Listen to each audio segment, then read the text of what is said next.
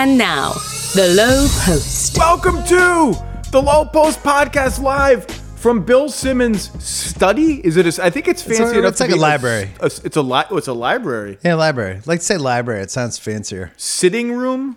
You're nervous because you know we're recording this on our own. Now you're making me nervous. I'm looking, but my whole life goal is to have a proper sitting room. Library. Sitting room that you can bring people in and they could sit down and you or could have that meetings. Nobody else but me can go in. just surrounded by basketball and other books and mahogany and a fancy desk and like no one's even allowed to come in. I think you're on your way. A safe. I want to sit. Do you have a safe in here? Do not have a safe. With just like mysterious documents, no money, just mysterious documents that like someone would scheme to steal in a heist movie. This room, just because the house is old, it does have a thing that was what was that, Prohibition in the 1920s? Yes. Has this panel that you push where they would hide the liquor bottles. Love it. So we have that. I'll show that to you later. Oh, that's fantastic. Well, we're going to talk about all things NBA. Yeah. I came up with a very Simmons-y gimmick to get us going later, but we had a trade in the interim, and I have not heard your take on the trade.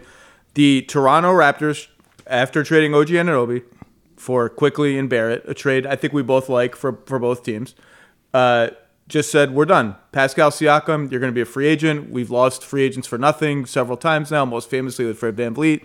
Indiana, 3 first-round picks, 2024, Indiana's pick. 2024, the lesser of like 4 teams' picks, so it's going to be a bad pick. 2026, Indiana, top 4 protected, I believe.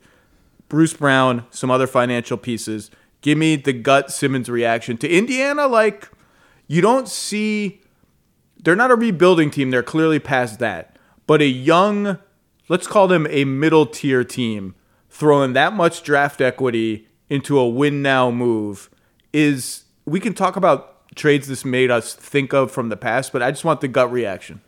Gut reaction was, why are they giving up that much for a guy who is going to be a free agent in the summer? And then you're like, oh, they must be able to sign him. Then they're like, well, wait, it's going to be a max for Pascal Siakam. How do I feel about that? I had him. We did the Ringer Top 100. I think I had him 60th because I didn't love the season he was having, especially because he stopped being able to shoot threes effectively at all.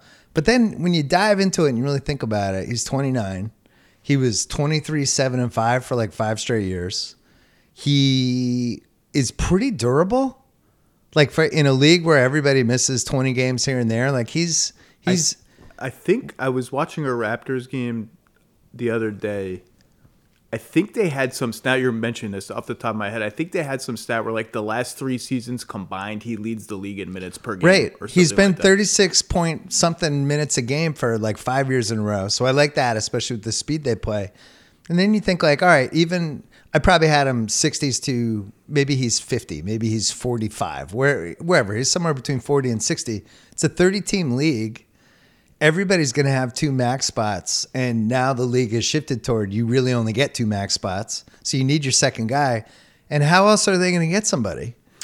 That's the point I made. So 3 first-round picks sounds like a lot for a team in Indiana's position to give up. But 2 are in this stupid draft that everybody hates. But I don't know enough about the draft to hate it, but everybody does hate it. So that's important for 2 reasons. Number one, the first pick is going to be a bad pick because it's like the less of a million teams, and then their pick, if they make the playoffs, which is still an if, like it's not a total 100%. It'll be somewhere between 12 and 17. Well, actually, it's not an if because if you look at the East, they're a play-in team. They're a play-in team at absolute worst. Absolute worst, because now the East is like 1 to 8, and then there's a chasm. And then there's the very sad 4-team battle for 9 and 10 between Brooklyn, Atlanta, Chicago, and Toronto, which is like, I'm not sure which one of those teams is the most depressing of those 4 teams. It's a very depressing group of teams. It might be Brooklyn. If you get swept by Portland within 10 days, it might be you as the most depressing team. I did a little power poll for my podcast for Thursday. Love the power polls. It's such a great, I wish I had thought of the power poll. Well, I'm angry. It was more fun when you could write and really go on these tangents, but it's still for audio. It's fun, but I don't know what Brooklyn is. So you have, to me, it's like for Indiana, it's an identity thing, right? They know who they are. They're fun to watch, but they're ultimately not threatening.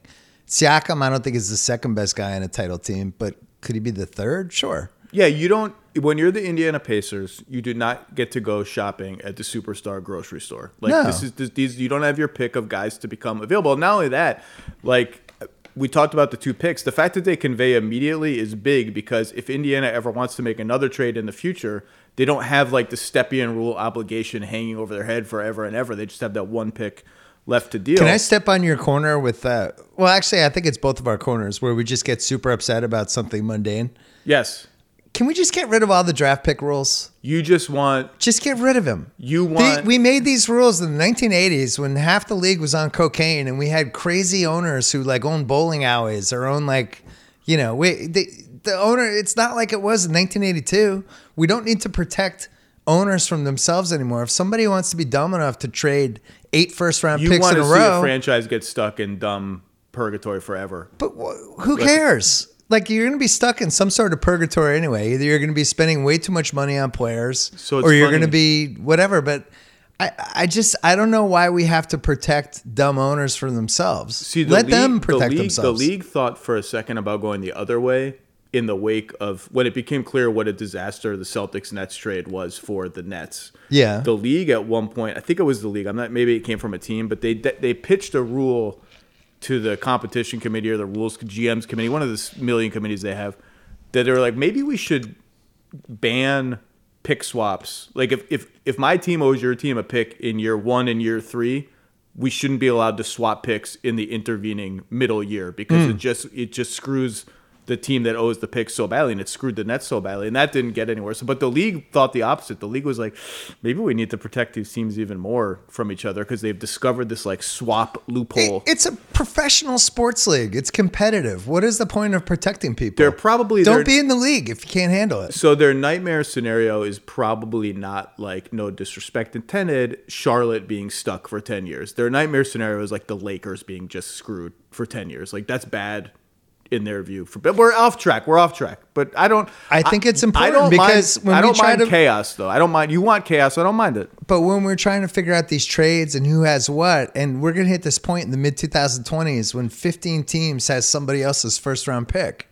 It's like, this shouldn't be part of our job. Be like, wait, Brooklyn, they're sending Houston's pick that way, but then they have these picks back. It's like following geometry. Back to the Pacers. Yeah, back to the Pacers. They have the number 1 player, they have the number 3 player, they don't have the number 2 player, but at least they're closer to being something. And I think he's a good fit. I mean, he's 6 years older than Halliburton, and everyone wants to construct these perfect teams where the ages line up. You don't always get to do that. And he's a speed demon in transition, which is perfect for Halliburton.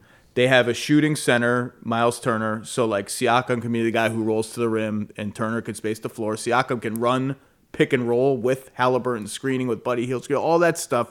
And defense. And he can be your small ball 5. He's a small ball 5. He can run the offense when Halliburton rests. He's another good defensive player on the team that does not have enough of those. The price is the price. Like they're obviously, I would imagine that they have a good idea they will be able to re-sign him. And to your point about, you don't get to have your pick of guys. Another reason they don't have to have their pick, don't get to have their pick of guys is they know, like, let's say someone better than Pascal Siakam becomes available in a year. Someone who is the perfect number 2 guy, whose age lines up with Halliburton.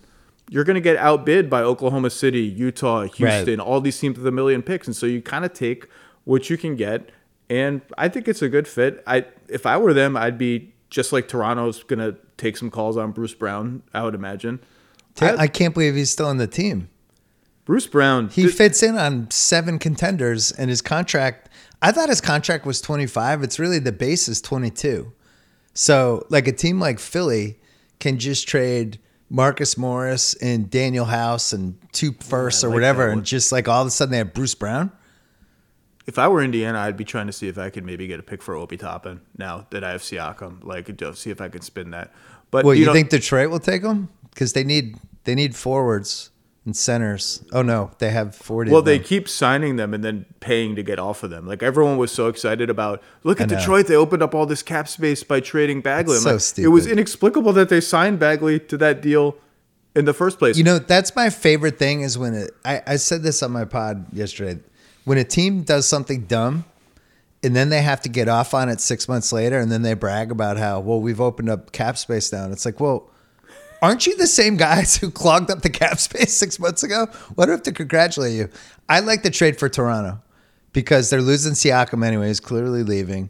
Their team was going nowhere. I don't want them to trade Bruce Brown right away. I kind of want to watch the Quickly, Barrett, Gary Trent, Bruce Brown. It's just a Pirtle. It's like a weird team, that Schroeder of annoying guys who play really hard, and I kind of want to watch it. Bruce Brown is going to have value, and they can wait and let all these contenders sort of figure out how much we want to bid on Bruce Brown. He's at least a first-round pick, right? You're making a face, really? It would be a bad first. Like, you're not getting a good first for Bruce. But, like, people have told me, like, Tyus Jones is a name that has come up a lot in trade talks. Like, you know, and I won't speculate the teams, but the whole, like, can Washington get a first for Tyus Jones? Most people you talk to are like, no, maybe 2 seconds, 3 seconds, 4 seconds, not a first. So Bruce Brown, a first. I mean, you do have him under control for a year if you want after this year because it's a team option, I think, on the next year. Would he be in Philly's crunch time lineup? So I think let's get to Philly later. No, I'm just saying, like, I think he's worth the first because he is a crunch time lineup. I remember going to the Lakers-Denver game when they were clinching, when they swept, and he played really well, and he came out with like 4 minutes left. And he's so competitive, and he was so upset that he was coming out, but not like he was just mad, but mad in the right way because he wanted to be out there because he felt like he was one of the best guys in the team. I just think that guy can be in a final series, and you can be comfortable with him in big spots. Yes, and he's like roughly on the level of like DeAnthony Melton, probably as a player. Like if you ranked all the players in the league, they'd probably be around the same level. Batum doesn't score as much, but is like the perfect role player. Philly needs like one more guy that's slightly better than those guys. I don't know if they need to make a big splash. We'll talk about Philly later. Bogdanovich? Maybe. Which one? You have to specify your Detroit Bogdanovich. Bogdanovich. I agree. Toronto did fine given the circumstances. They did fine. So they turned Siakam and Anunoby into Quickly, Barrett, Brown, 3 firsts. And the Detroit and the 31st pick in the draft. Washington might make a run at the 31st pick. How about Charlotte? When's Charlotte winning again? Or Portland. I mean, those teams are really, really bad. Well, we have 5 teams that are -9 in net rating right now, which I don't remember that happening in a while. Let me ask you this. If you grew up in New England, if there were ice in your driveway, do you think you could make it to a game that night? So what are all the details? I haven't looked up all the details. People are talking more in the league about that today than they are about the Pascal Siakam trade. Everyone is dying to know, like, is it a steep hill? Was the tweets made the ice sheet at DeAndre Ayton's house sound like it was like a living entity, like the ice sheet couldn't be eliminated, it couldn't be moved. Like I don't know. I need to know all. Someone asked me today, like, could they send a helicopter for him? I need to know all the details of this. So Instagram, do you go on Instagram or no? You're Spock. You don't do Instagram. I do Instagram, and the algorithm, things that you like, and it ends up shooting more of that stuff at you. For some reason, one of the things that shoots at me is like people falling down driveways. So, I mean, and maybe Ayton was worried about being on one of those videos. I assume he must have some fancy sports car with summer tires on them, and it was like there's no way in hell he was getting out of the driveway. Honestly, with the tires in the car. And the thing that surprised me the most was that he was going to play in a basketball game. I feel like he has not really even played this whole season. I know he's played a bunch of games, but it doesn't seem like he's played. Well, you and I were both on Ayton Island, I think, at least feeling like he was an asset, and I think I might have to sell my stock. I was out to dinner after the Lakers game last night talking to a coach about the 2021 finals between the Suns and the Bucks.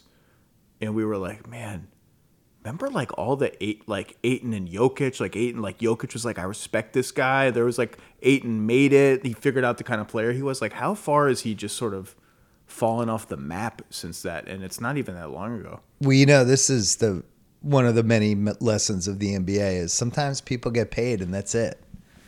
And he got a big contract, and he's honestly never been the same. Like he wasn't very good last year either. And he's getting paid $30 million a year. And some people feel like I've made it. I don't need to keep working. Then there's the other people that are like, they gave me this money. Now I got to go up a level. And those are the guys, somebody like Halliburton. You give Halliburton money, he's going to be like, okay, now what's the next step for me? Yeah, give me some players. Give me some players. Guys. I want to win a title now. I want to do right by you guys. Ayton, I don't think is wired that way. All right, let's close the book on this trade. So Toronto is going to get hammered for not trading these guys early enough. Like, how much more could they have gotten? I actually think that's overblown. They probably could have got a little bit more, but they did pretty well. And it was not insane that they decided, like, let's see what this team could maybe do, give it one more try. And they did.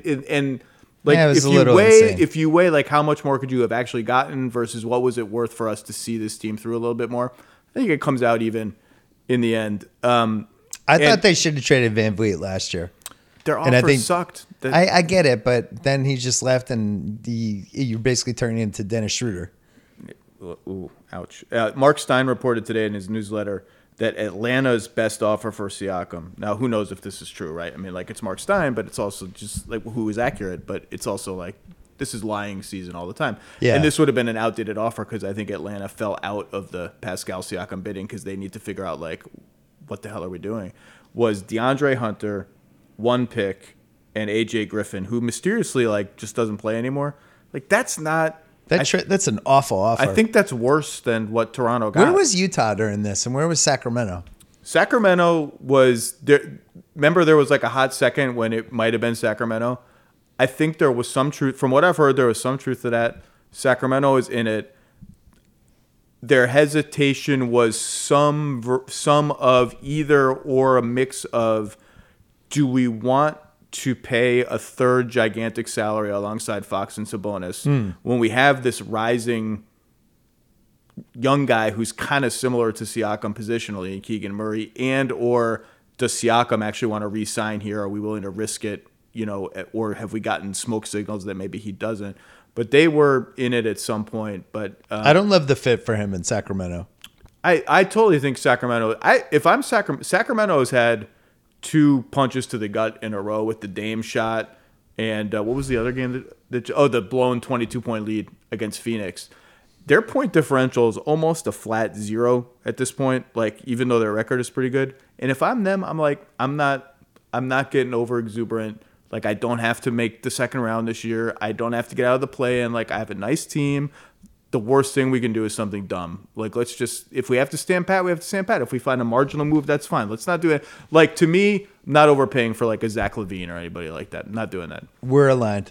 To me, it's are they going to pass OKC and Minnesota and Denver in that conference? And the way the Clippers are playing now, no chance. The first trade I thought of when the Siakam trade happened, this is where my brain went. My brain was partially wrong. I just want to preemptively say that, was Chicago acquiring Vucevic as sort of like, okay, here's a team that's kind of in the middle, throwing a lot of chips in and telling themselves, well, our picks will be in the 20s because we're acquiring a good player. Like, this is a safe thing to do. And then it backfires. And they threw in Carter in that trade too, who I think had more value than Brown. And then I had to look, like, they got Vucevic in the middle of the season, and not until the following summer did they get DeRozan and Ball and all of that. So that team, I think, was markedly worse than this Indiana team and at greater risk of actually what happening, where they end up coughing up a top 10 pick that becomes Franz Wagner. I think Indiana should be safe-ish from that over the next 3 years. So I didn't find a great perfect comp for it, but it's fine. Should we move on? I'm glad you brought up the Vooch trade because I actually looked this up afterwards. I had my brain went the same place. And I thought they traded him when they already had DeRozan and LaVine together, and they didn't. And they just had LaVine, and they were like a 500 team. They're a mess. It's a pretty weird trade in retrospect. I hated it right from the beginning for Chicago. And, like, a lot of people in Orlando were mad. Like, we sold Lowe on Vooch. He's a homegrown also. I'm like, right. Like, Vooch is fine. Plotting center, entering his 30s. It's a good trade. It was obviously a good trade. Amazing trade for Orlando. All right. Any other thoughts on this trade? Any other teams you wanted to get into the bidding? Well, the only thing I had Did you like Philly? Did you like Philly as a Siakam team? No, because he can't shoot threes. And Harris would have had to been in the trade, and I just don't think that makes sense for them. The only thing with the Siakam thing we didn't hit was what turf is now open for other teams, what players, like basically Indiana made their move. So who are the other teams that are like, we need to make a move? And it just seems like there's a lot of smoke signals on that. We know Philly's doing something. I would assume, I mean, if OKC doesn't get a big man, I'm going to be pissed. Because especially you went to that Clipper game the other night and Chet didn't have it. And it was obvious from 2 minutes in. And they have no Chet insurance at all. The guy's a rookie. They have a real chance to make the finals. And they have no real size if it's not working out for him or if he gets in foul trouble. I find it really hard to believe they're not going to address that. And whether is it Pirtle? Is it Quinn Capella? Is it Nick Richards? Like, who is it? Who has size? I don't know what they... Why'd you make a face at Nick Richards? Jesus. Because I'm not sure that's the guy. Nick Richards. He's fine. He grabs some rebounds.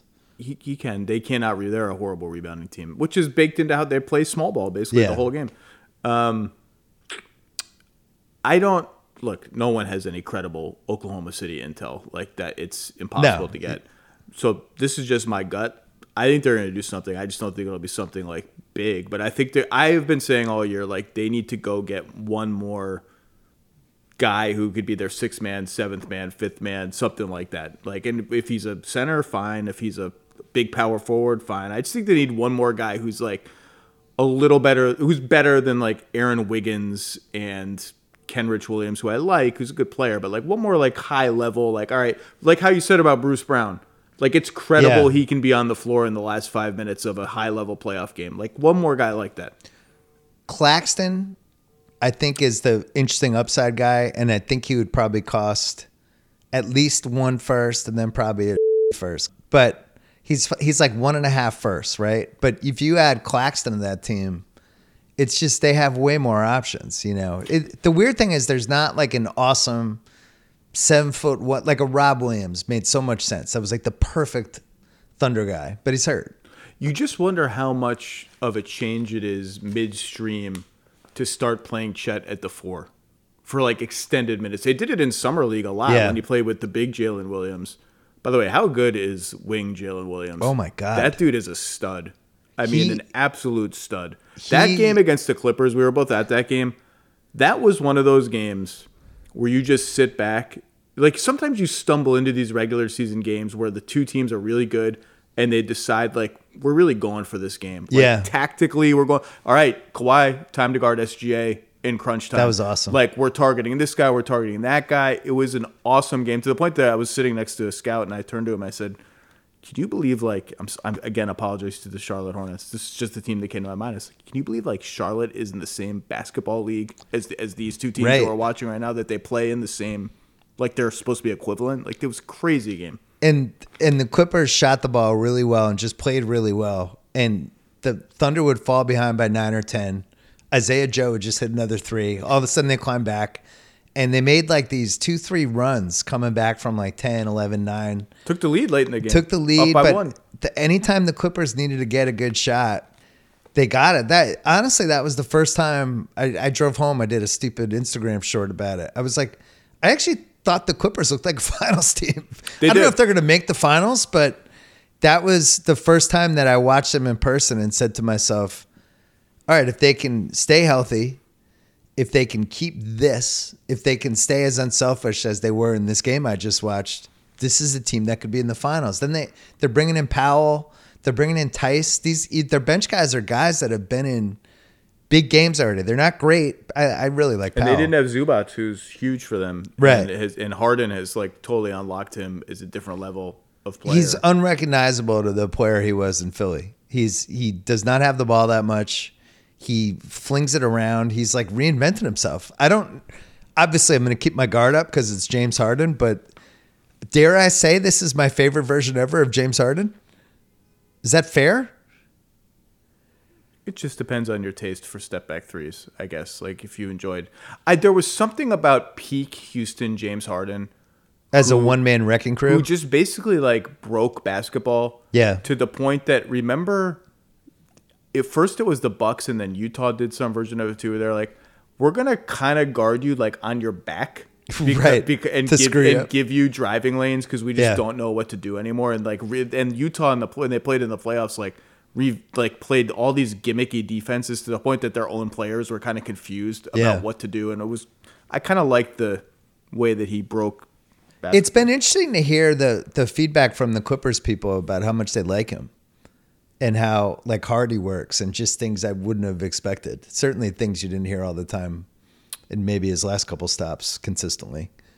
They love how he's taking the big guys under their wing and like after practice every day. Yeah. Zoo, come here, let's work on pick and roll. He's been excellent. And Kawhi, I mean, that block he had on Shea was the best moment I've seen this year. I've been in a bunch of games. It was like, I mean, the iconic Kawhi block is Game 6 against the Thunder in 2014. Right. When the Spurs were like, not reeling, but you've had a feeling like the Thunder had played the Spurs really well in the playoffs before. We're getting way off track. But that was on Russ in the last minute of a crazy game that the Spurs won in overtime, I believe. Tony Parker got hurt in the first half. Corey Joseph had to come in and play that game for the Spurs, and Kawhi has a crazy chase down. It's like a grab. It's not. It's like grab block. It was an old school one where he let the guy go by him a little bit. And this is Shea. Like nobody blocked Shea in a drive. Like nobody. And he beat him and he thought he had him. And then Kawhi did that ramp up thing that honestly he hasn't done for like 4 years.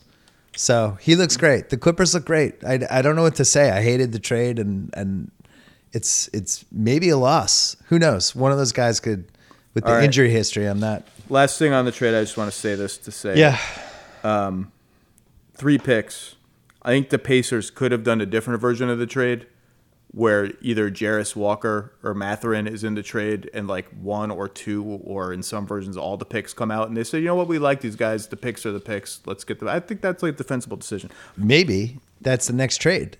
Maybe they're not done. Maybe they're not done. Maybe they're not done.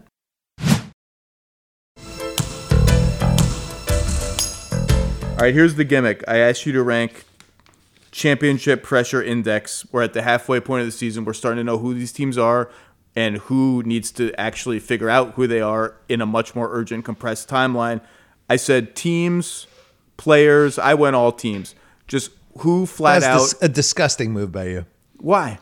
Because you came up with the gimmick and it was like teams, players. Whatever you want. It could be whatever you want. And then you texted me an hour ago and you're like, I did all teams. Which is what you would do. You would just give me a 30 minutes notice. Hey, we're doing this. No, I'd give you like 2 minutes. Yeah, maybe 2.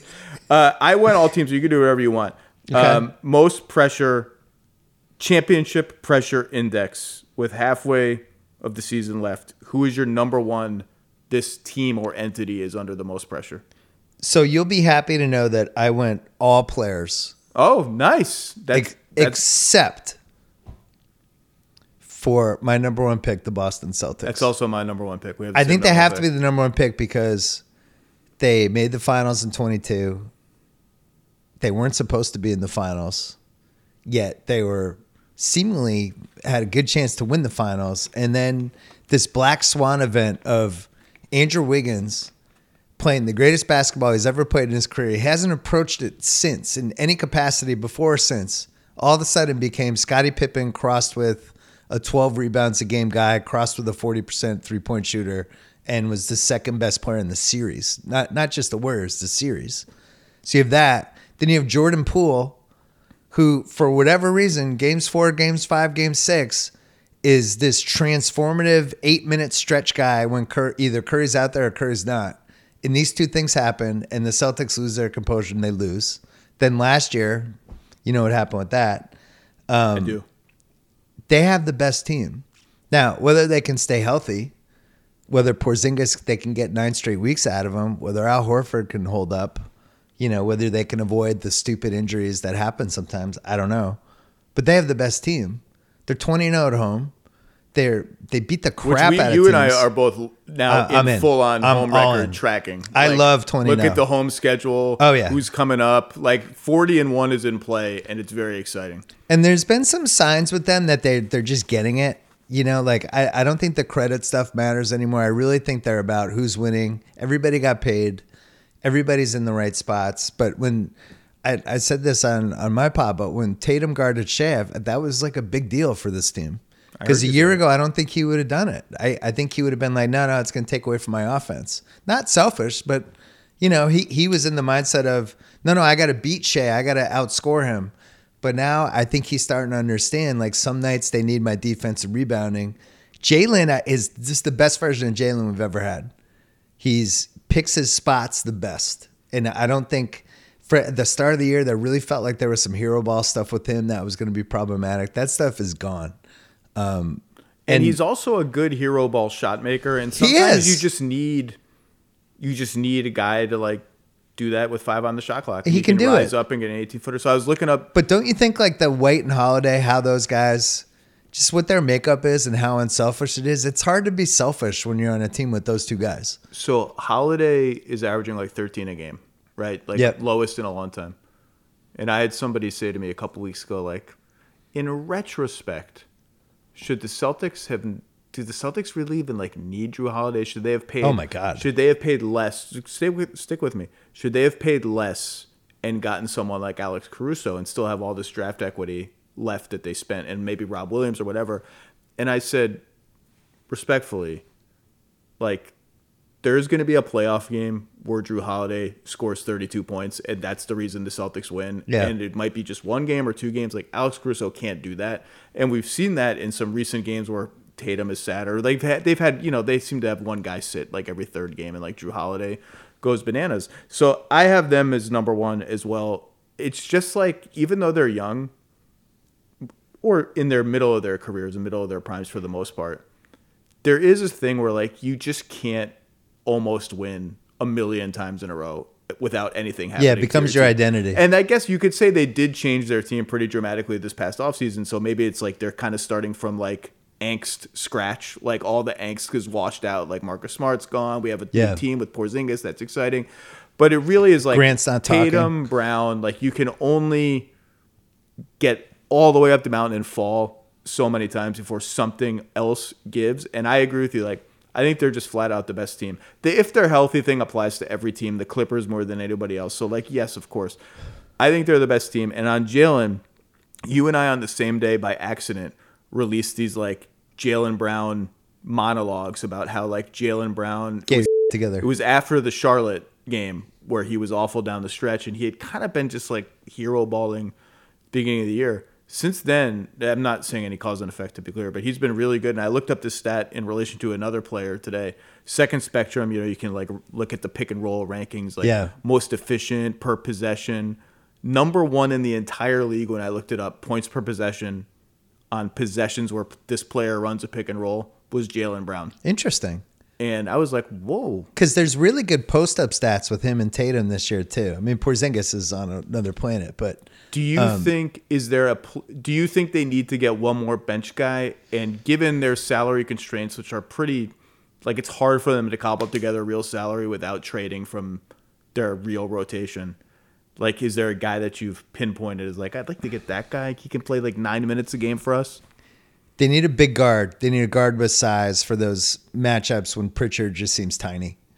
That's their one need. I'm fine with everything else. Don't they have like 9 guards with size? Nah, but Drew Holiday, Derek White. I mean, Jalen and Jason can guard those guys. You bench guard. Just those, like a bench guard, like a 6'5" bench guard with size who can come in and hit a 3, like a buyout guy. I think they're fine everywhere else. I'm the most optimistic I've been at this point of the year with the Celtics team since 2009, the year KG got hurt, where it's just like, we have the best team. Like this should be, this is actually could be happening. And then you look around and every other team seems to have slightly more flaws than them, but it's like anything else. It's going to come down to Tatum. They could be in the right position to win. Everything could be in place. And if he doesn't rise to the occasion, at least a little, it's not going to matter. And ultimately, it's his team, and there's going to be mano-a-manos against the other team's best player. It's going to happen in Philly. Embiid, who's, is somebody said to me on the phone today, is he one of the best shooters in the league? Like, forget about best shooting big men ever and all the big man stuff. Is he just one of the best shooters in the league?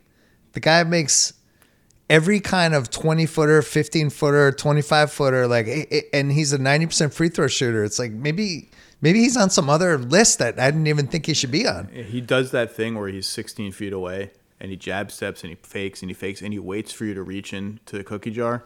Yeah. And either I'm going to make the foul, make the shot, or get the foul. And like people reach in. It's the way to guard him is you just have to get right in his space with a smaller guy. And I thought it was really interesting how the Celtics defended him with Drew Holiday.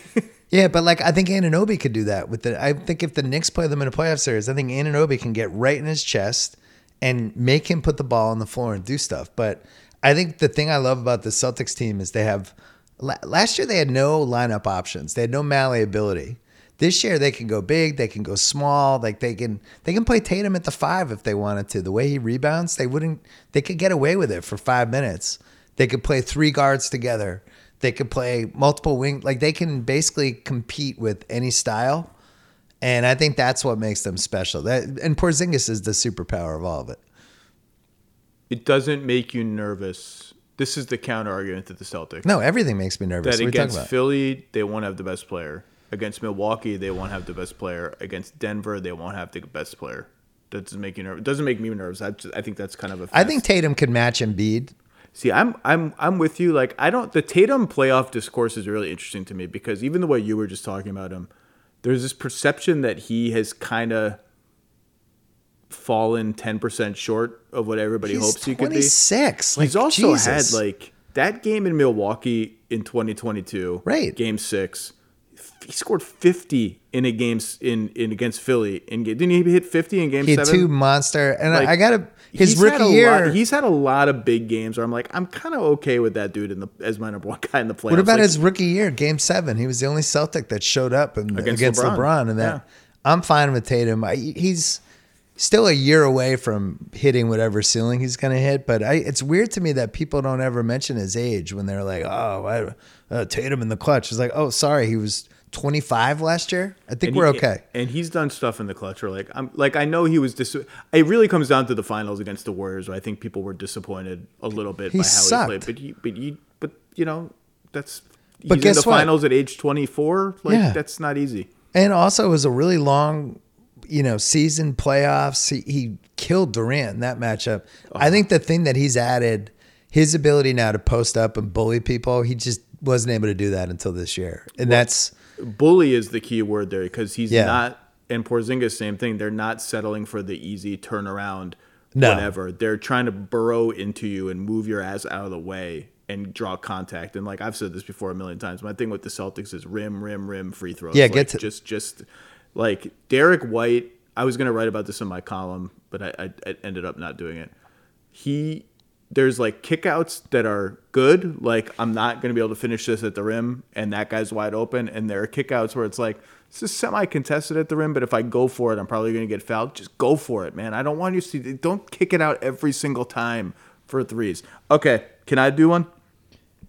Well, we both had the same first pick, so that means I get to go. Go again.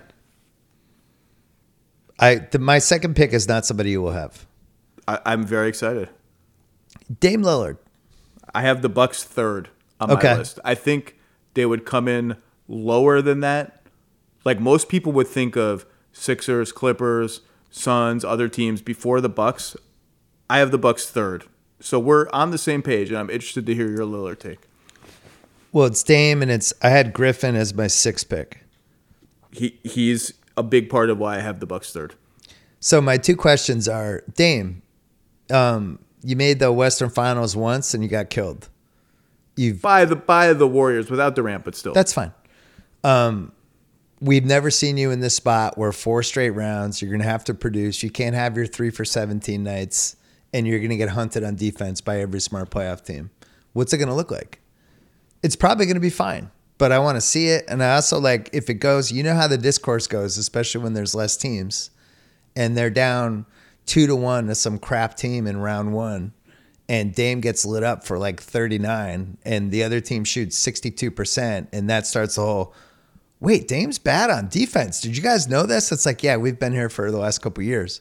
I just think the ebb and flow of the playoffs and the fact that he's a little hit or miss sometimes, I think is going to be a really fascinating wrinkle. Giannis has already won. Lopez and Middleton have already won. He's the one that needs it. And what's he going to look like on that stage? We saw him, even if you look at, the World Championships or whatever, 2 years ago, he sucked. So is he going to come through? How big is he going to come through? And how great is he? Because this is going to be the referendum on Dame, this playoffs. So he has not, I mean, you're talking about a guy who has made 2 walk-off playoff series winning shots.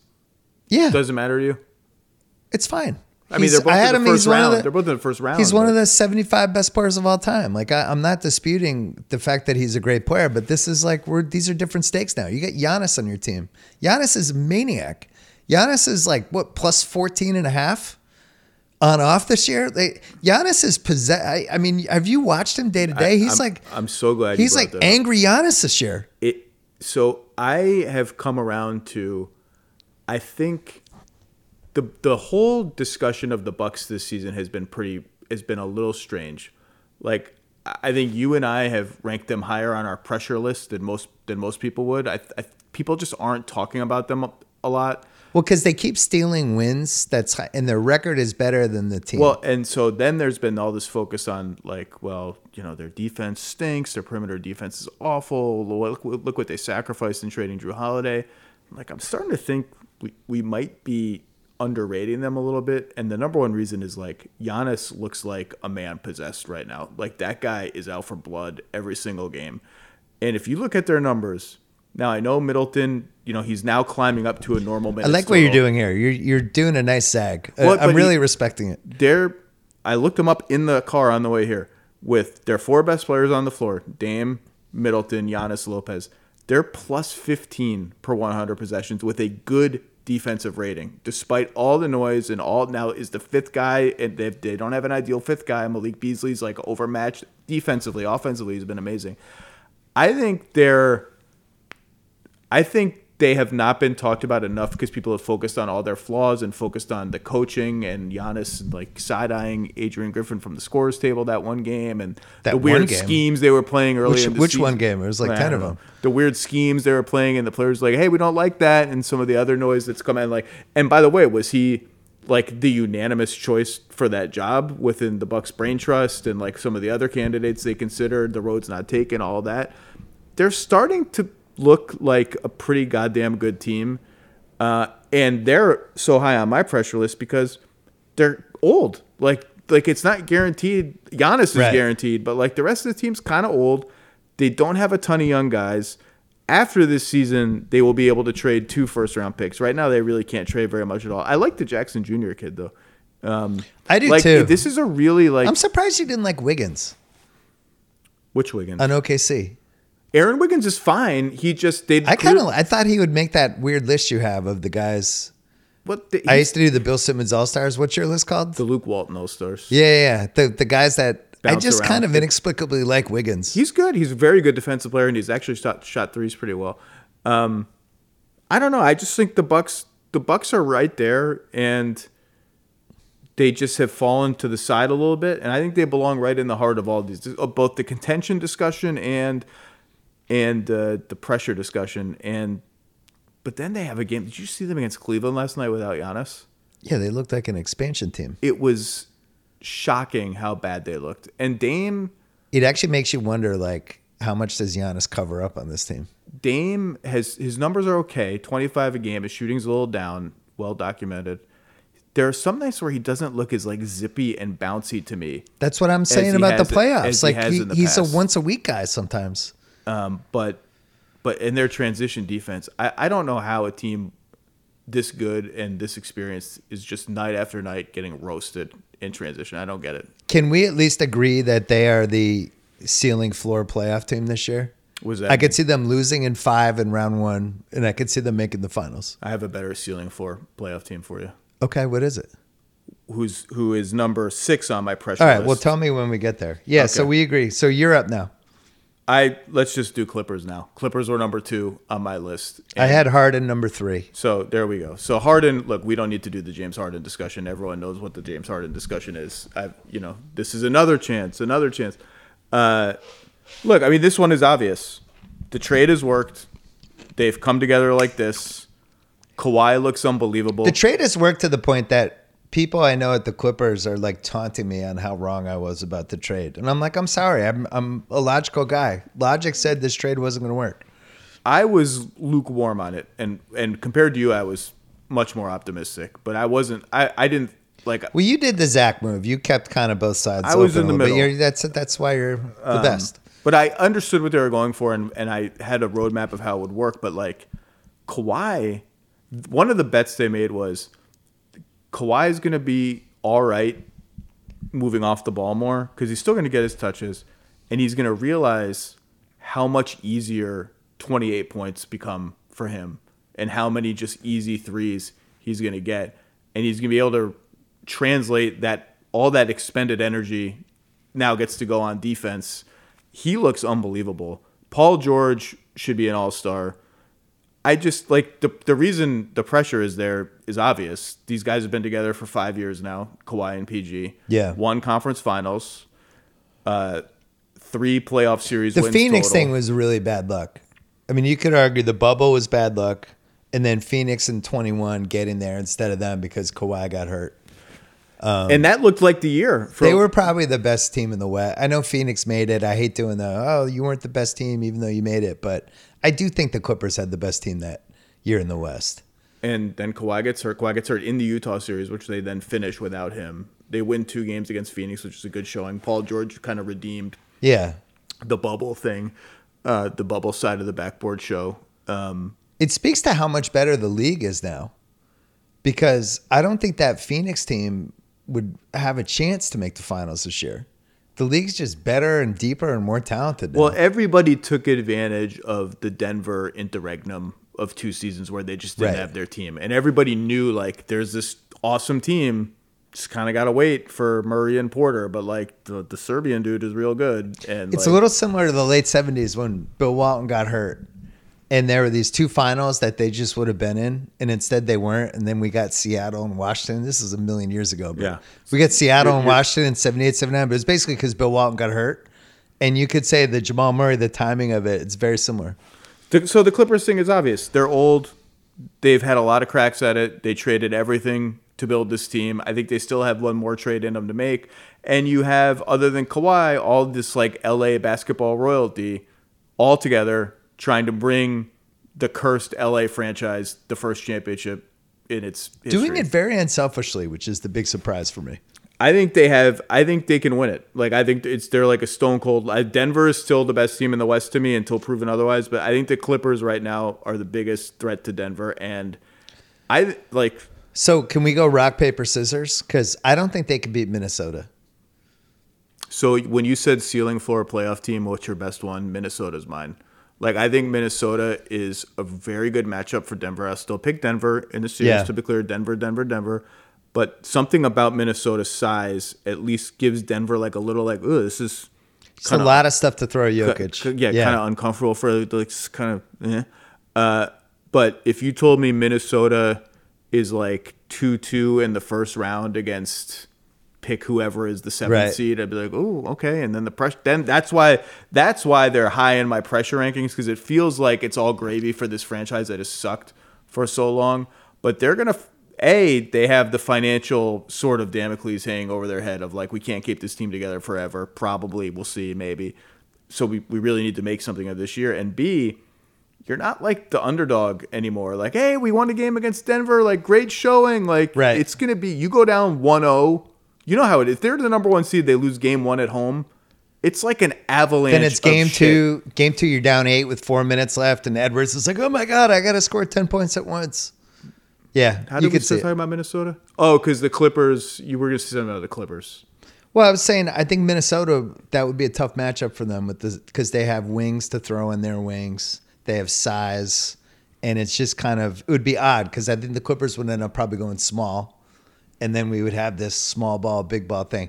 The Lou's really good. I mean, he is even navigating this Westbrook thing. The Westbrook thing, and his stats are not as good as they were when he plays more minutes, but he can come into these games sometimes and affect the game, which is what you're supposed to do as a bench guy, right? It's not going to happen every game, but once in a while he'll go in, he'll grab 9 rebounds in 20 minutes and change the pace of what's happening. Somehow they have engineered it, obviously so that he plays less, but that there are just less possessions, fewer possessions, where the ball ends up in his hands. Yeah. Behind the 3-point arc, which is like what you don't want. Like, all right, we ran a pick and roll, and like the only alternative we had was to kick it to Russ in the corner. There's like one of those a game now, or 2 of them a game, and the rest of it is like he's doing Russ stuff Do you think he's on the team in March? Yeah. Okay. Last Clipper thing.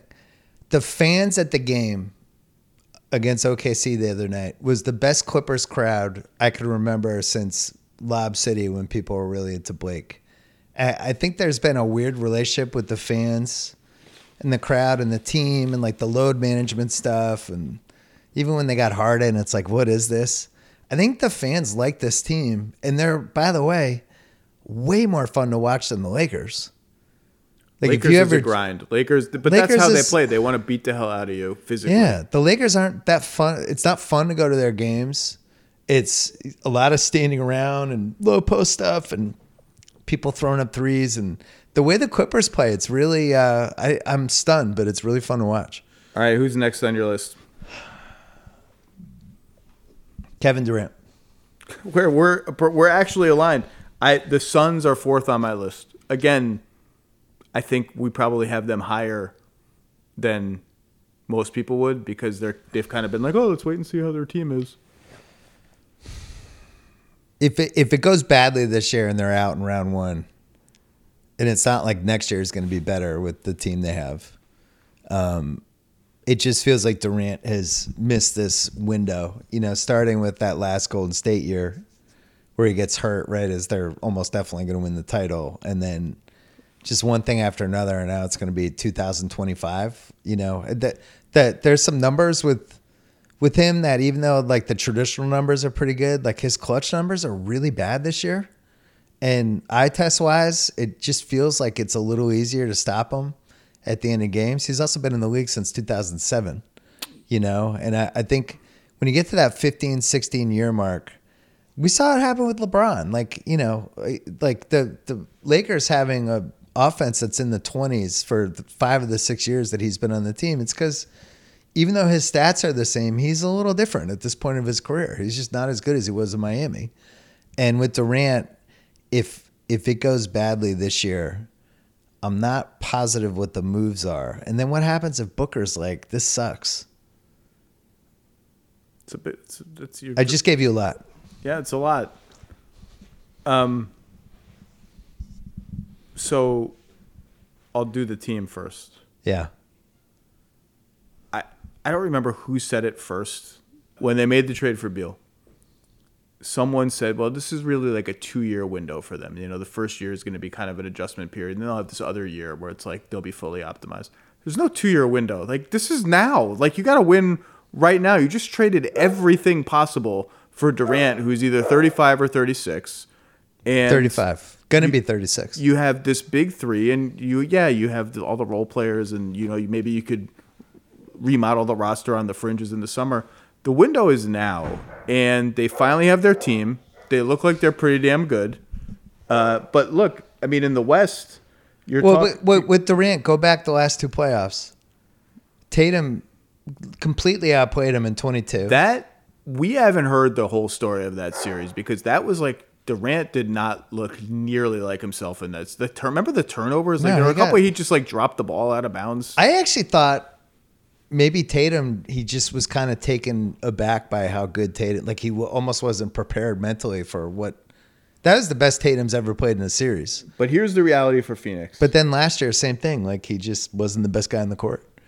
Well, they were pretty damn good, and then they just ran into a buzzsaw in the second round. But they were pretty good for the first to beat the Clippers. But he's Kevin Durant. He's supposed to be one of the best players in the league. He is one of the best players in the league. But now they have, you know, a better big three, I think, than they had last year. Nurkic has made both of us eat a little crow. Like, he's been pretty good. Oh, I'm not eating anything. So, like, honestly, like, first of all, if he plays, what's he on pace to play, like 79 games? Get out of here. It's not happening. In any case, they're 22 and 18. The 4 seed is the Clippers at 26 and 14. And the top 4, although Oklahoma City's in a little bit of a slump for them right now, don't look like they're going anywhere. Which is a long way of saying Phoenix's ceiling might be 5th. That's a really hard run to go through. I'll go further. I think they're going to be a playing team. How about that prediction? That's not even a prediction. They have a ton of road games to make up. Also, you're talking about if anything happens to one of the 3 guys, they're a 500 team.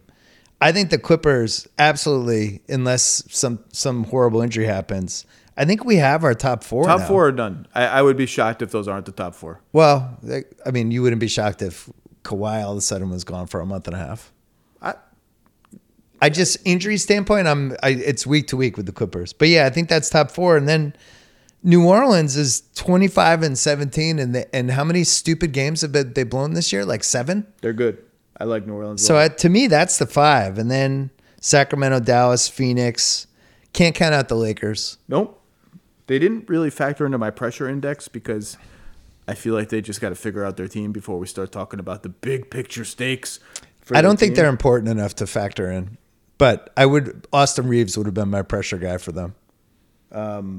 Interesting. I just think Phoenix and Durant, he's just endlessly fascinating to me as a player to think about because there's never really been a player like him. He's an archetype all to himself. Yeah. How comfortable he is on the ball, off the ball, all of it.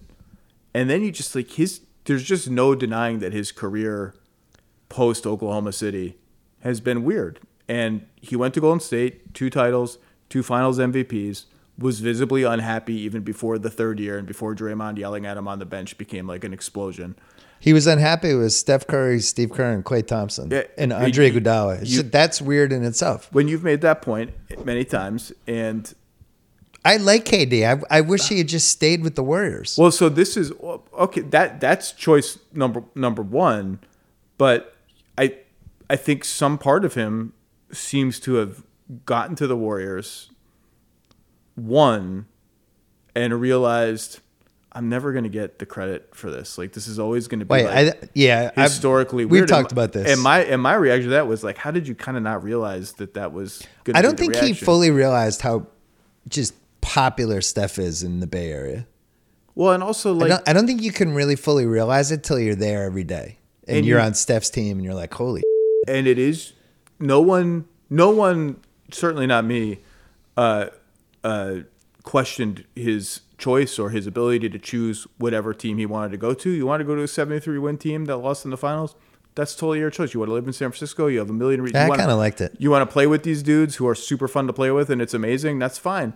But what comes with that is if it's as easy as it looks like it's going to be, it's just the championships aren't going to be lauded universally the same way as the heaviest lifting championships ever. And I've always thought, like, I wonder if he had to do that summer over again, would he choose the Warriors again? He probably doesn't think like that because people don't. 16? Yeah, because people don't think like that. Like, oh, my experiences are what they are. They've informed the person I am today. I did win 2 titles, 2 finals MVPs, cemented my legacy in that way. I just wonder. I would love to have that conversation with him someday. I don't know what the right choice was, though. It wasn't like gret.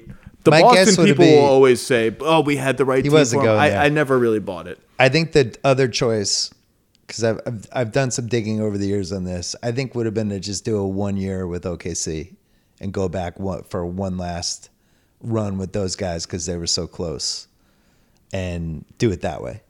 But I think he wanted to change his life. I mean, the reason I defended at the time, and even after spending time with him doing different podcasts, like he was like 19 when he got to OKC.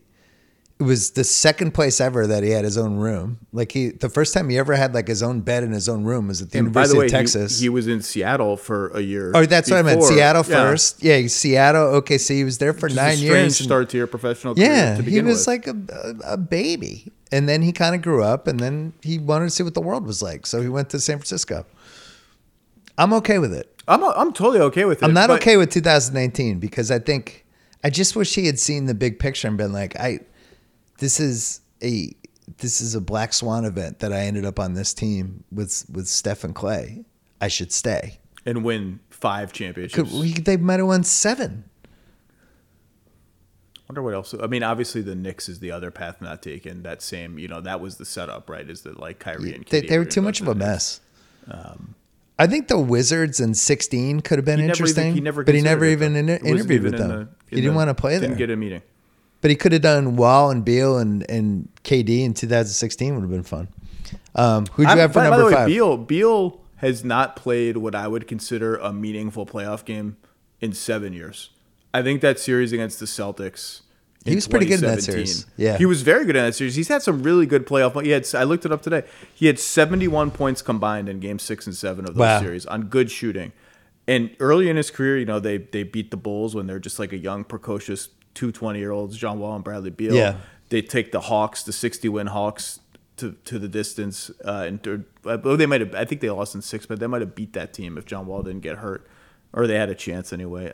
He's had some good playoff moments. I'm excited to see him now, with real stakes again. Reclaim your legacy, reclaim your big game reputation, all that. I'm at a different point with Beal. I've kind of given up on him as a star, so everything will be a pleasant surprise now.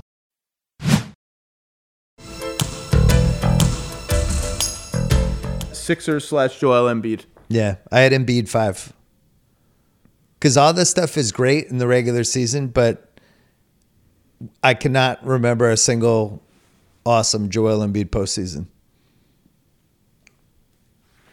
You cannot remember a single loss? Awesome. Oh, awesome Joel Embiid postseason. Well, I mean, there have been awesome games, but there's also been, you look at some of the final games, including last year against Boston, and then there was the series against the Hawks. I think he had 16 turnovers combined in the last 2 games. The Hawks series, he got scot-free out of that series because of Ben Simmons, and he was bad. And the Raptors series in 2019, the Kawhi in-and-out shot. He was bad. But he statistically was bad, and he was sick, and there's always something. He has a game in that Hawks series where he was 4 of 20, I think, in Game 4. And he was dealing with a meniscus thing in his knee. So there has been, he got his face broken 1 year, knee stuff. And in that series against Toronto, he was under the weather and he was injured for part of it. And that was the series where they were you sound like a mom making excuses for no, their they were also son. but the other bottom line is they were plus $1 million with Embiid on the floor and minus $1 million and more with Embiid. You know what? He was fine floor. Last year and they choked at home in Game 6 and no-showed Game 7. But he no-showed Game 7 too. I know. And they have all this cap space this summer, up to $55 million, according to Bobby Marks. I checked with him today. Cool. There's nobody available. We'll see. They have 3 first-round picks to trade right now. That becomes 5. Who is? I don't know. You just never know. One thing I've learned with Daryl Morey is you actually really never know. You never know. Chris Paul's on the Rockets. Whoa, that's weird. They have 5 first-round picks to trade this summer, 3 right now. My fear for them is they're going to get too cute. We got to preserve this cap space, but then I think what they're they beat Denver at home the other night. Philly's on a back-to-back, and they beat Denver in Philly, granted, but the Sixers were the team on the back-to-back. I watched it. Great win. I think the question that they're probably asking themselves is are we already good enough? Do we need no move? Do we need just a small move? They need another scorer. Big? They have to get who? One of the Bogdanoviches. You want Detroit Bogdanovich. No, they just need one other person. They have 2.5 scorers right now, right? Because Harris isn't somebody I would be running plays for with 3 minutes left in a Game 7. But they're playing the Celtics. The Celtics have people to throw on both of those guys. They have people to throw on Embiid, and they have people to throw on Maxey. Now, Maxey turned the corner a little bit against Boston in the playoffs last year. He's never been his stats against Boston are bad. They're bad. And he's never been the number 2 guy with real pressure in April and May and June. So I personally, if I was a Philly fan, I'd want to get, Bogdanovich ideally, but somebody who could at least give me a little scoring. And I think Bruce Brown is perfect for them. I would be ultra aggressive if I were them. I would Me say, too. I wouldn't quite say to hell with my cap space, but I'm not going to be too precious with it. If the guy I get has a year and $20 million left on his contract, then fine, we'll figure it out in the summer if that's the guy that I think helps my team. And I do agree with you. I think it needs to be someone who can create offense when gets tight, when Joel gets double teamed and Maxey's on the bench, or you kick it to Maxey. You need a third scorer. The Celtics had this in 22. Tatum and Brown, those guys don't have it. Okay, now what are we going to do? And then it's Marcus Smart firing up threes with 2 minutes left. And you just look at their starting 5: Maxey, Melton, Harris, Batum, Joel. We've seen Batum in the spring, by the way. I'm not going to be afraid of him in the corner in May. First, can we agree Joel Embiid has been the best player in the NBA this year per minute? Yeah, I think he's been better than Jokic this year. I value durability, so I will agree when he plays 400 more minutes. Yeah, I like Embiid doesn't play for 4 games and then he plays for 2, and I don't know. I said this on my pod on Thursday. Like, I would kind of like to see him play at Denver this year. Can we get that? Can it just not be a thing where Jokic comes to you and plays on your turf, but you don't go to Denver? I think we're probably going to see it. Okay, I'd like to see it. January 27th, I think. Yeah. Their next game. Please show up for that game, Embiid. So I think I said this last year and was ironic. I said this like a year ago now. So if the Sixers keep putting teams around Joel Embiid that are good enough to make deep playoff runs, we are going to get an Embiid postseason. We're going to get the postseason where he just lays waste. The 1994 Hakeem. The Jokic postseason from last year. Like, we're going to get one where it's just every game. Yeah, sure, you have an 11 of 24 in there somewhere, but you get to the line 15 times. You're just every game, like Jokic just controls every possession of the game. We're going to get that. And then we got the same Joel Embiid playoffs last year. It's like, oh, he fell 20% short of his regular season production again. Is it going to come? Because you're like, at some point, it's either got to come or they're just never going to win the championship. Patrick Ewing was kind of like that. Oh, that hurts. That hurt my soul. No, but he was one of those. He just could never quite get over the hump when it really mattered. But was a great player. I mean, I have him probably in my top 40. Do you like DeJounte Murray for the Sixers? I don't. Do you like Terry Rozier for the Sixers? So I had him for the Heat. I love Terry Rozier. That's very astute. There's some Rozier Heat buzz that's been building the last couple days. I mentioned it last week for a reason. Yeah, that's also like if we were doing central casting for the freaking Heat culture reality show, like the Terry Rozier would be oh, let's bring this guy back for a second interview. He's like the perfect Heat culture guy. And I have heard through people close to him that I always worry with guys like that. Like, I'm worried about this with Kuzma a little bit, that they go to these bad teams. Yeah. And they like forget almost how to play like regular basketball, like regular good team basketball. I've heard like he would go there and be like, I'm like easily the 3rd or 4th best player on the team. Like, I have no delusions of what I am within this universe. Who knows if they get him? Kuzma would be like, I can't wait to walk in the pregame for the TNT cameras. I'm out on Kuzma. Sorry, Kuzma. You seem like a nice guy. I'm out. I'm not out on him at all. I'm out. But the Heat, Rozier. Rozier, I think. Rozier to Philly would be incredible. I think their issue would be, it's the same issue with all these teams who have one really awesome small guard. Can we play him with another one? Like, defensively, is that just going to be murder? And it limits the pool of players you can trade for. This is why, like, Caruso would be a guy that would be great for them, because you know that guy can guard. He guards 4s. Like, he guards everybody. He's a monster. Like, let's say they got Caruso and Bruce Brown. I would be like, someone mentioned DeRozan to me. I'm not sure. That's interesting. I love that one, but I do think the great unanswered question about the Bulls, who clearly are not on our championship pressure index, is didn't have them. All the buzz around the league is they do want to trade LaVine. They may not be able to do it. They don't want to bottom out, so that's why they're like stiff arming people on Caruso. Like, we want to actually keep a competitive team. The unanswered question is like, what does that mean for DeRozan? He's a free agent. Are they just going to pay DeRozan? Like, is that the plan? They're just going to re-sign? What draft was he? 09? He's like... Yeah, he's like legitimately old for a shooting guard.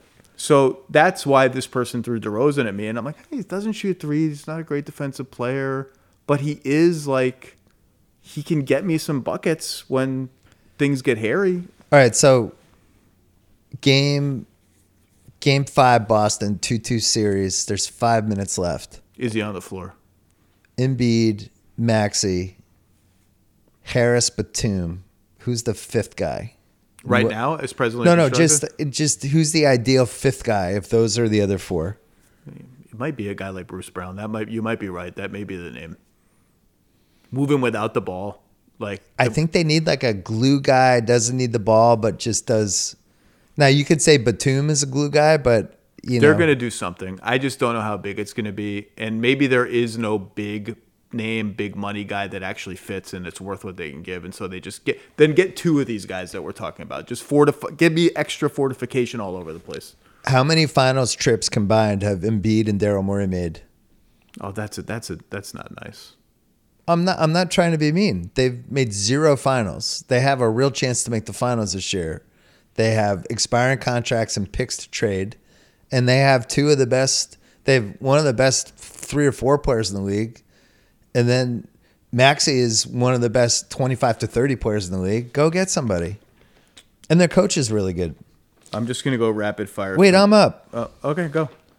I had Griffin 6th. My next one I was really excited about, and you're probably gonna lean back and be bummed out. It's a player? Yeah. Okay. I'm gonna lean back and be bummed out. Bam Adebayo. Oh, the Bam! Don't do this. Don't. I'm gonna do it.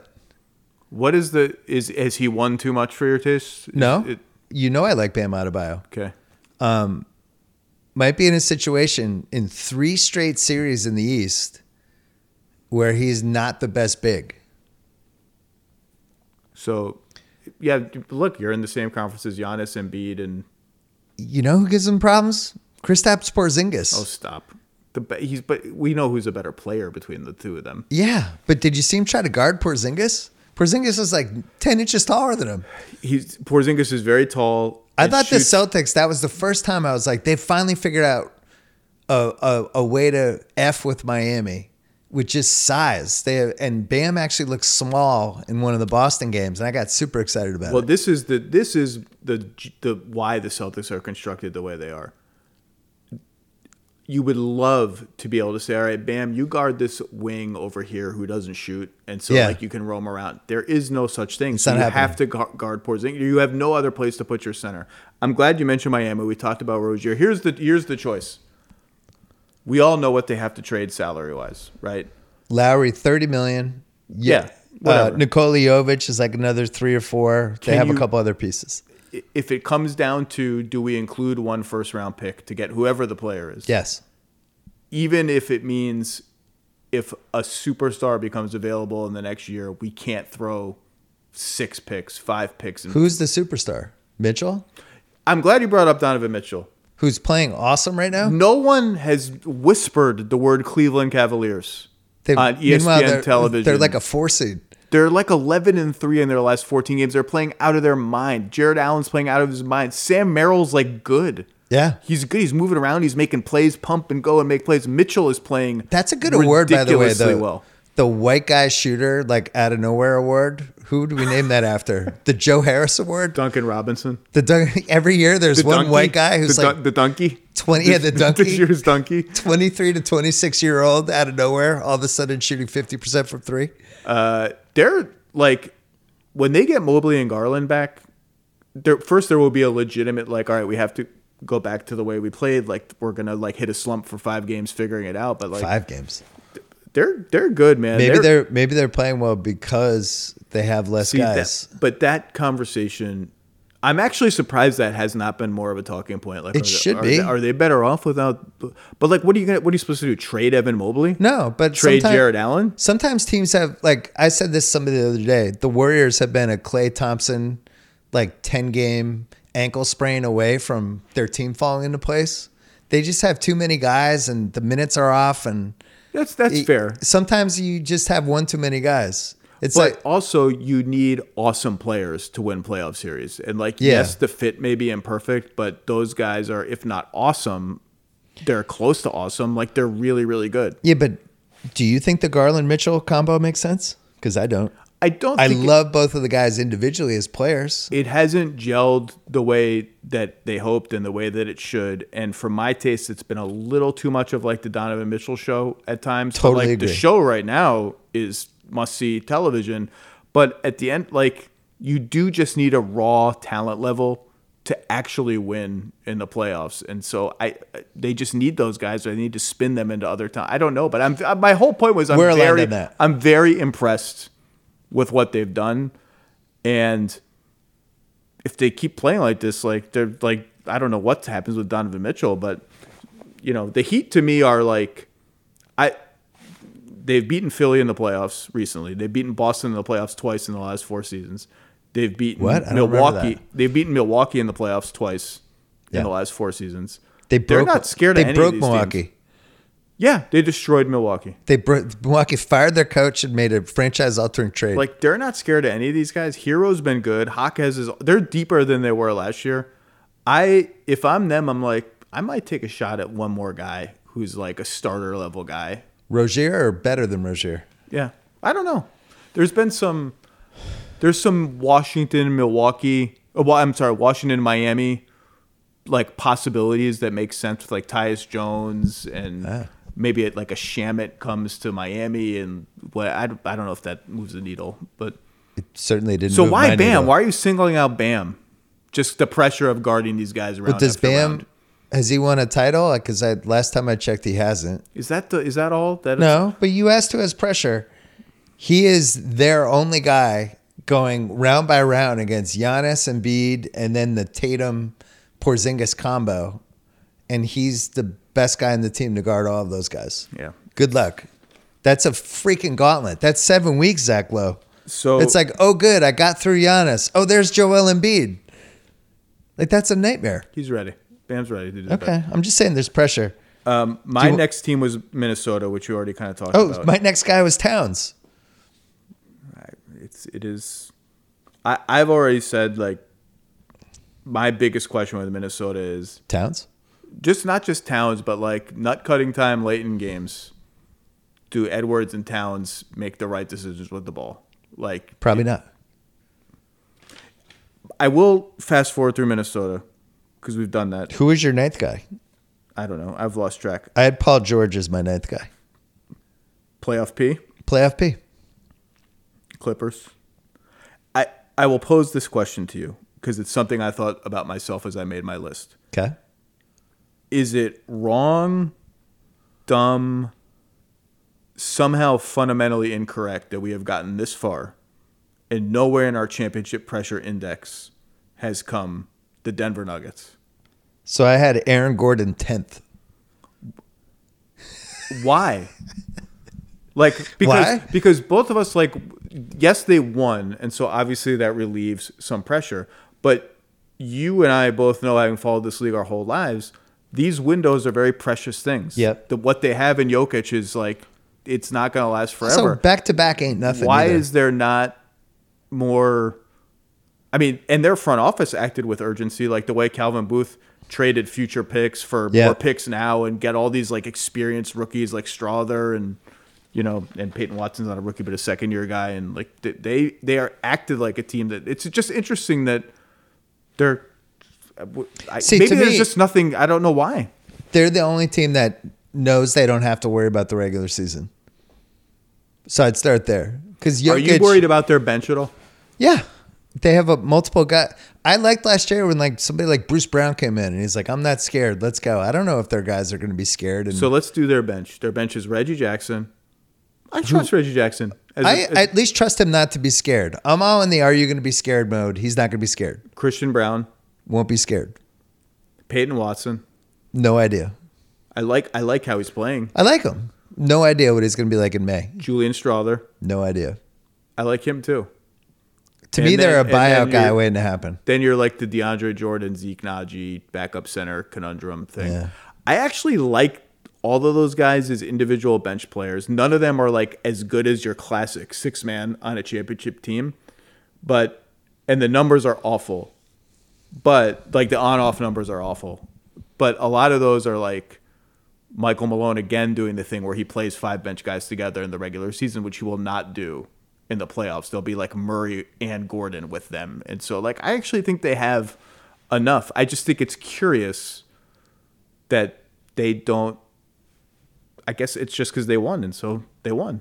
And it's like, I just think when you have Jokic, you don't really have to worry about stuff. I would be worried about Aaron Gordon because and it was happening last year in the playoffs, especially in the Lakers series, where they were trying to get into his head. They just weren't guarding him at all and forcing him to make a couple. But this year he's shooting like 27% from 3, and the smart teams are just leaving him like alone. Well, and weirdly, that was the headline of the Jokic-Embiid matchup, is they didn't guard each other, and Embiid guarded Aaron Gordon and didn't guard him.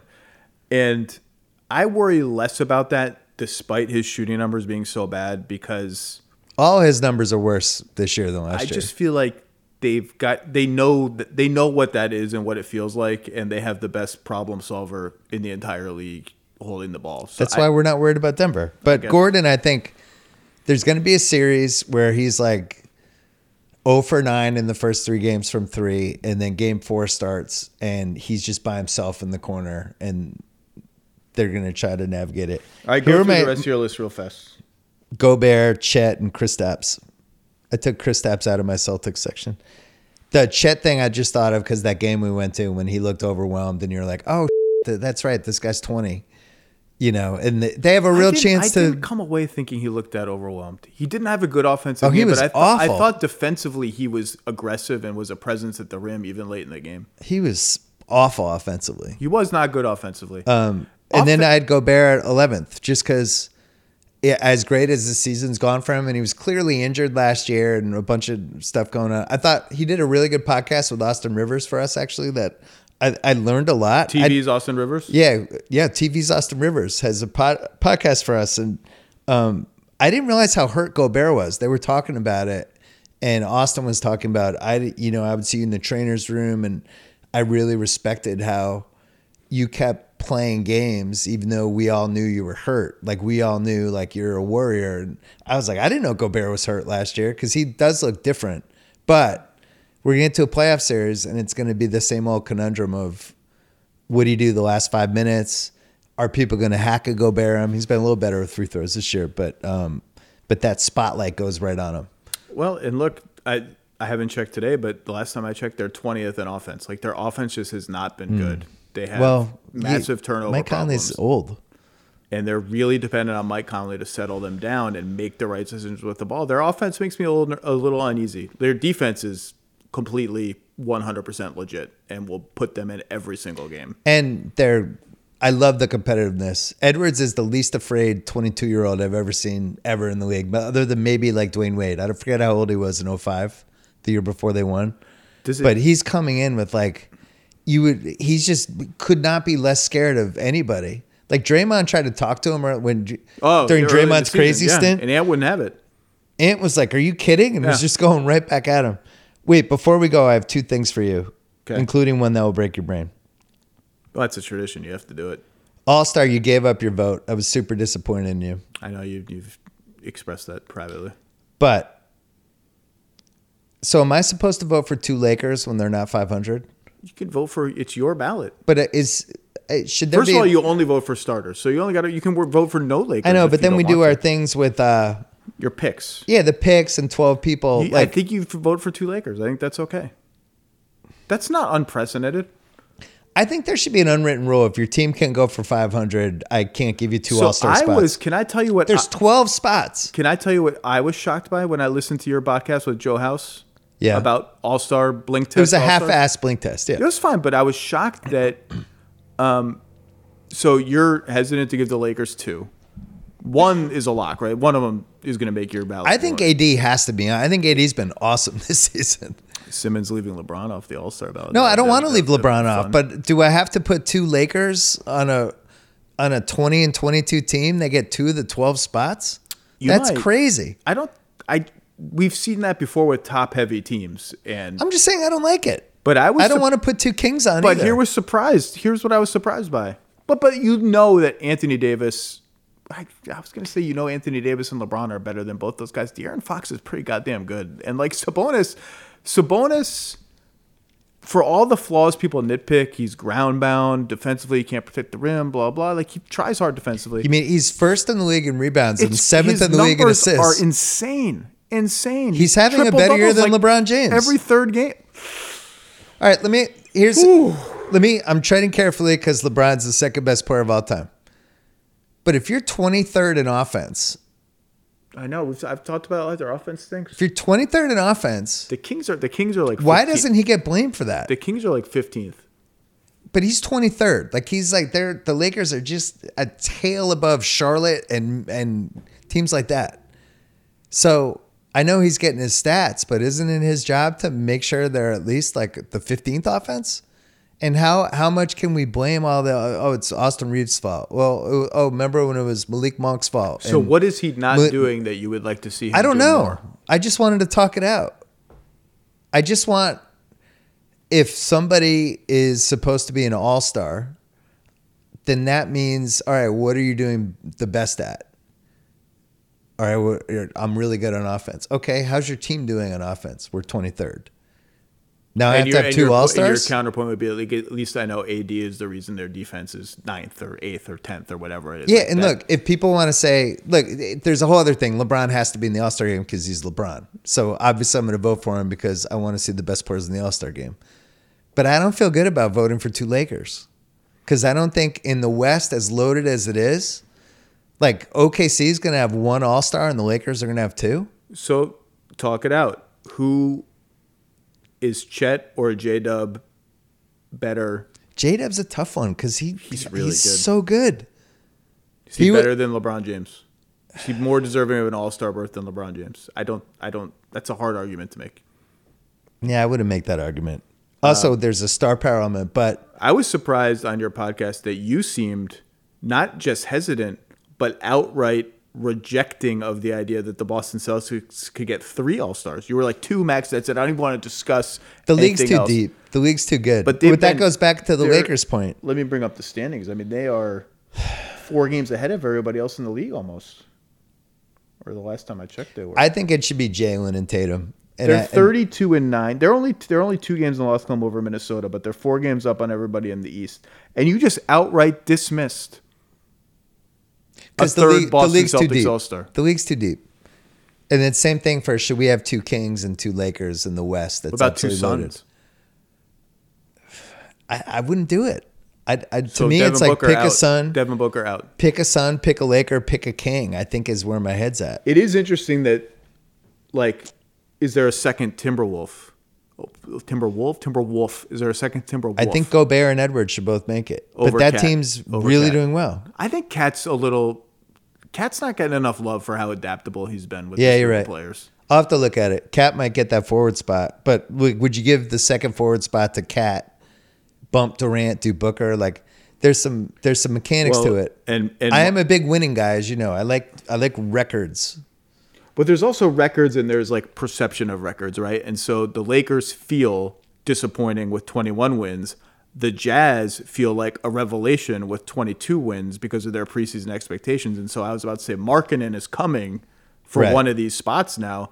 They only have 1 more win than the Lakers, but because of what our baseline expectation was, they feel like a much happier story than the Lakers. All right, if I said to you before the year, Davis and LeBron are going to play the whole season. I know, it's strange. You'd have been like, whoa, they're going to be like 32 and 15. And even you look at Reeves' numbers, and he feels like he's had a disappointing season. His numbers are, like his 3-point shooting hasn't been there, but his numbers are okay.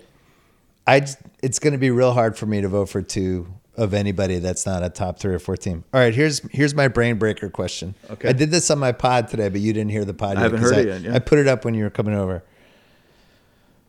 Charlotte calls Golden State. And they say... Oh, God. Okay, give it to me. Give it to me. They're like, look, man, it's kind of over. Here's your get out of jail free card, but it involves Steph Curry. We'll give you LaMelo. We'll give you the Hayward expiring. We'll take Steph and Clay back, or we'll just take Steph, and we'll give you 4 unprotected first-round picks. Every 2 years, you'll get another unprotected first-round pick. Give us Steph. Do the Warriors have a meeting? No.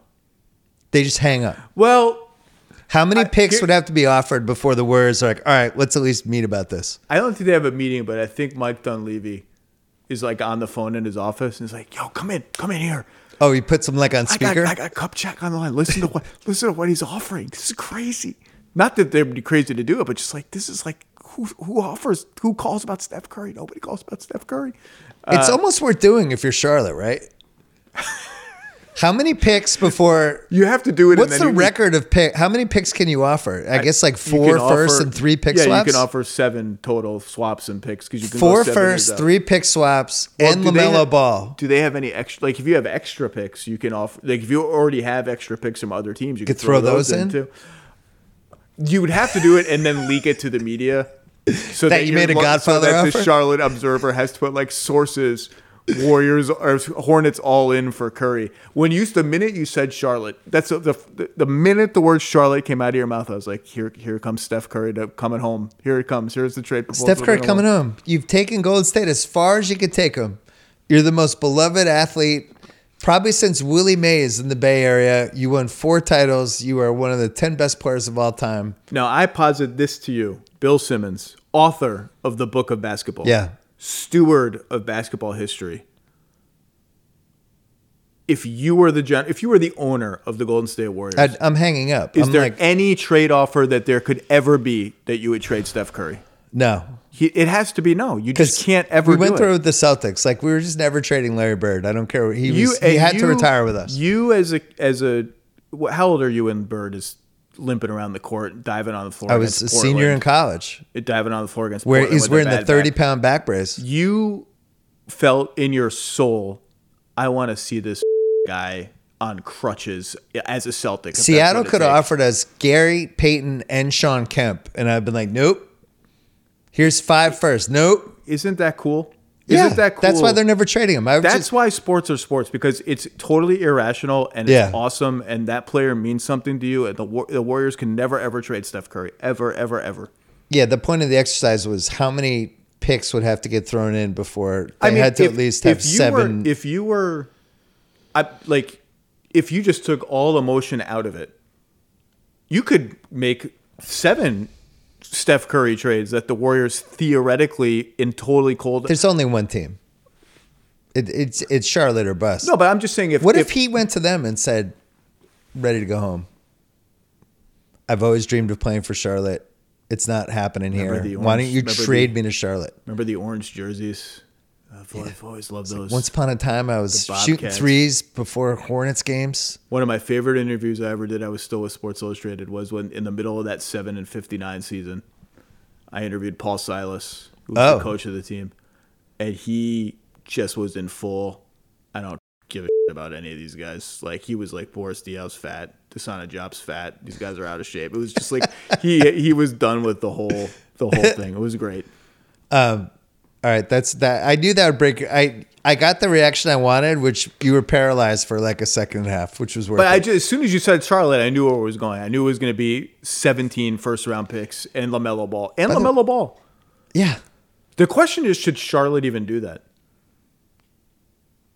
You know what? I don't even want to know the answer. I don't want to know the answer. It's great stuff. Do you like LaMelo Ball? I mean, it would be nice if he played more than like 35 games a year. That would be a bonus. Seasons of like. I'm not positive. It's hard for me to imagine him in a multi-series playoff run. Like, I feel the same way, but then it happened with Trae Young, so I don't know if was that like a unicorn event or. I can't believe we haven't talked about the Hawks this whole time. We're like a sad Hawks optimist like support group. Preseason Hawks optimist. I'm buying everybody's Hawks stock. Jalen Johnson's back. He's like the key to the team. Hold on. You're buying at 2024 Atlanta Hawks stock? Yeah, I think they can make the playoffs. This is a fantastic way to end the podcast. I think. What if they trade DeJounte Murray in like a rebuilding trade? I think if they trade him, they're getting somebody back who helps them now. I don't think they want to rebuild. Who says no? Let's end on a Simmonsism. Who says no? DeJounte Murray for Zach LaVine. DeJounte Murray and like matching salary for Zach LaVine. No picks involved at all. Everyone says no to Zach LaVine. It's like $200 million after this year, right? It's a lot. Yeah, it's 40 plus for 4 straight years, so it's like 175. I actually think the Lakers should trade for him. And I say that as somebody who I get it. I'm not a Laker fan, and people are like, "You're just saying that because you don't like the Lakers." I actually think he's what they need. He's a third scorer, and I think he would actually get better, not worse, in this whole Lakers kind of whatever fishbowl they play in. I think he'd get wide open threes. I think LeBron would make him better. And I like his game offensively. I just think he's on the wrong team. But it's a gamble. They can afford to make the gamble because they're year to year with LeBron, right? I wonder if also LeBron would get annoyed by his decision making at times too. LeBron gets annoyed a lot. He does. I think it's been really hard to find. I did this thing on my pod today about all the shooting that they've traded, because everyone out here is like, they just need to find shooters for LeBron. It's like they had Malik Beasley.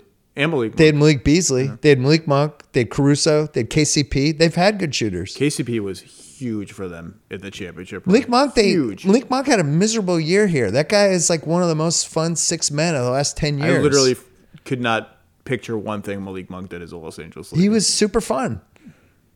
He's very fun now. All right, you got to go. Pressure rankings. That was great. Boston #1. I'm happy we agreed on that. Yeah. Good Bill one. Simmons, the Bill Simmons podcast. What we got? Football. That's it. A lot of football. Heading into basketball. Trade deadline. This is my favorite time of year. Rough year for the Pats. Sorry. It's fine. We get third pick. We're good. Thank you for your time and inviting me into your sitting room. Yeah. / library. Yeah. Oh, we should end with I over the years have interviewed and got to know Dejan Milojevic of the Warriors, and obviously the news has been out all over the place that he passed away from a heart attack this week, and the Warriors have had 2 games postponed already.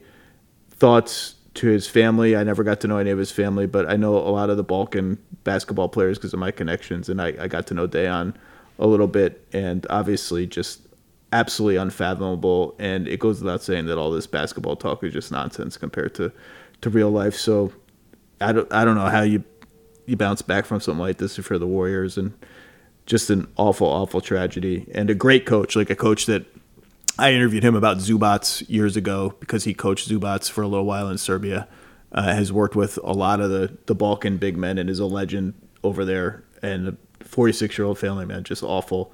So it's one of those things where you don't know what else to say. It's the worst NBA story in a while. Just an awful tragedy, and a beloved guy. Like, the Warriors were so excited when they got him over here to work with their team and work with their big men, and just like when the news broke, and I'm not sure what else to say.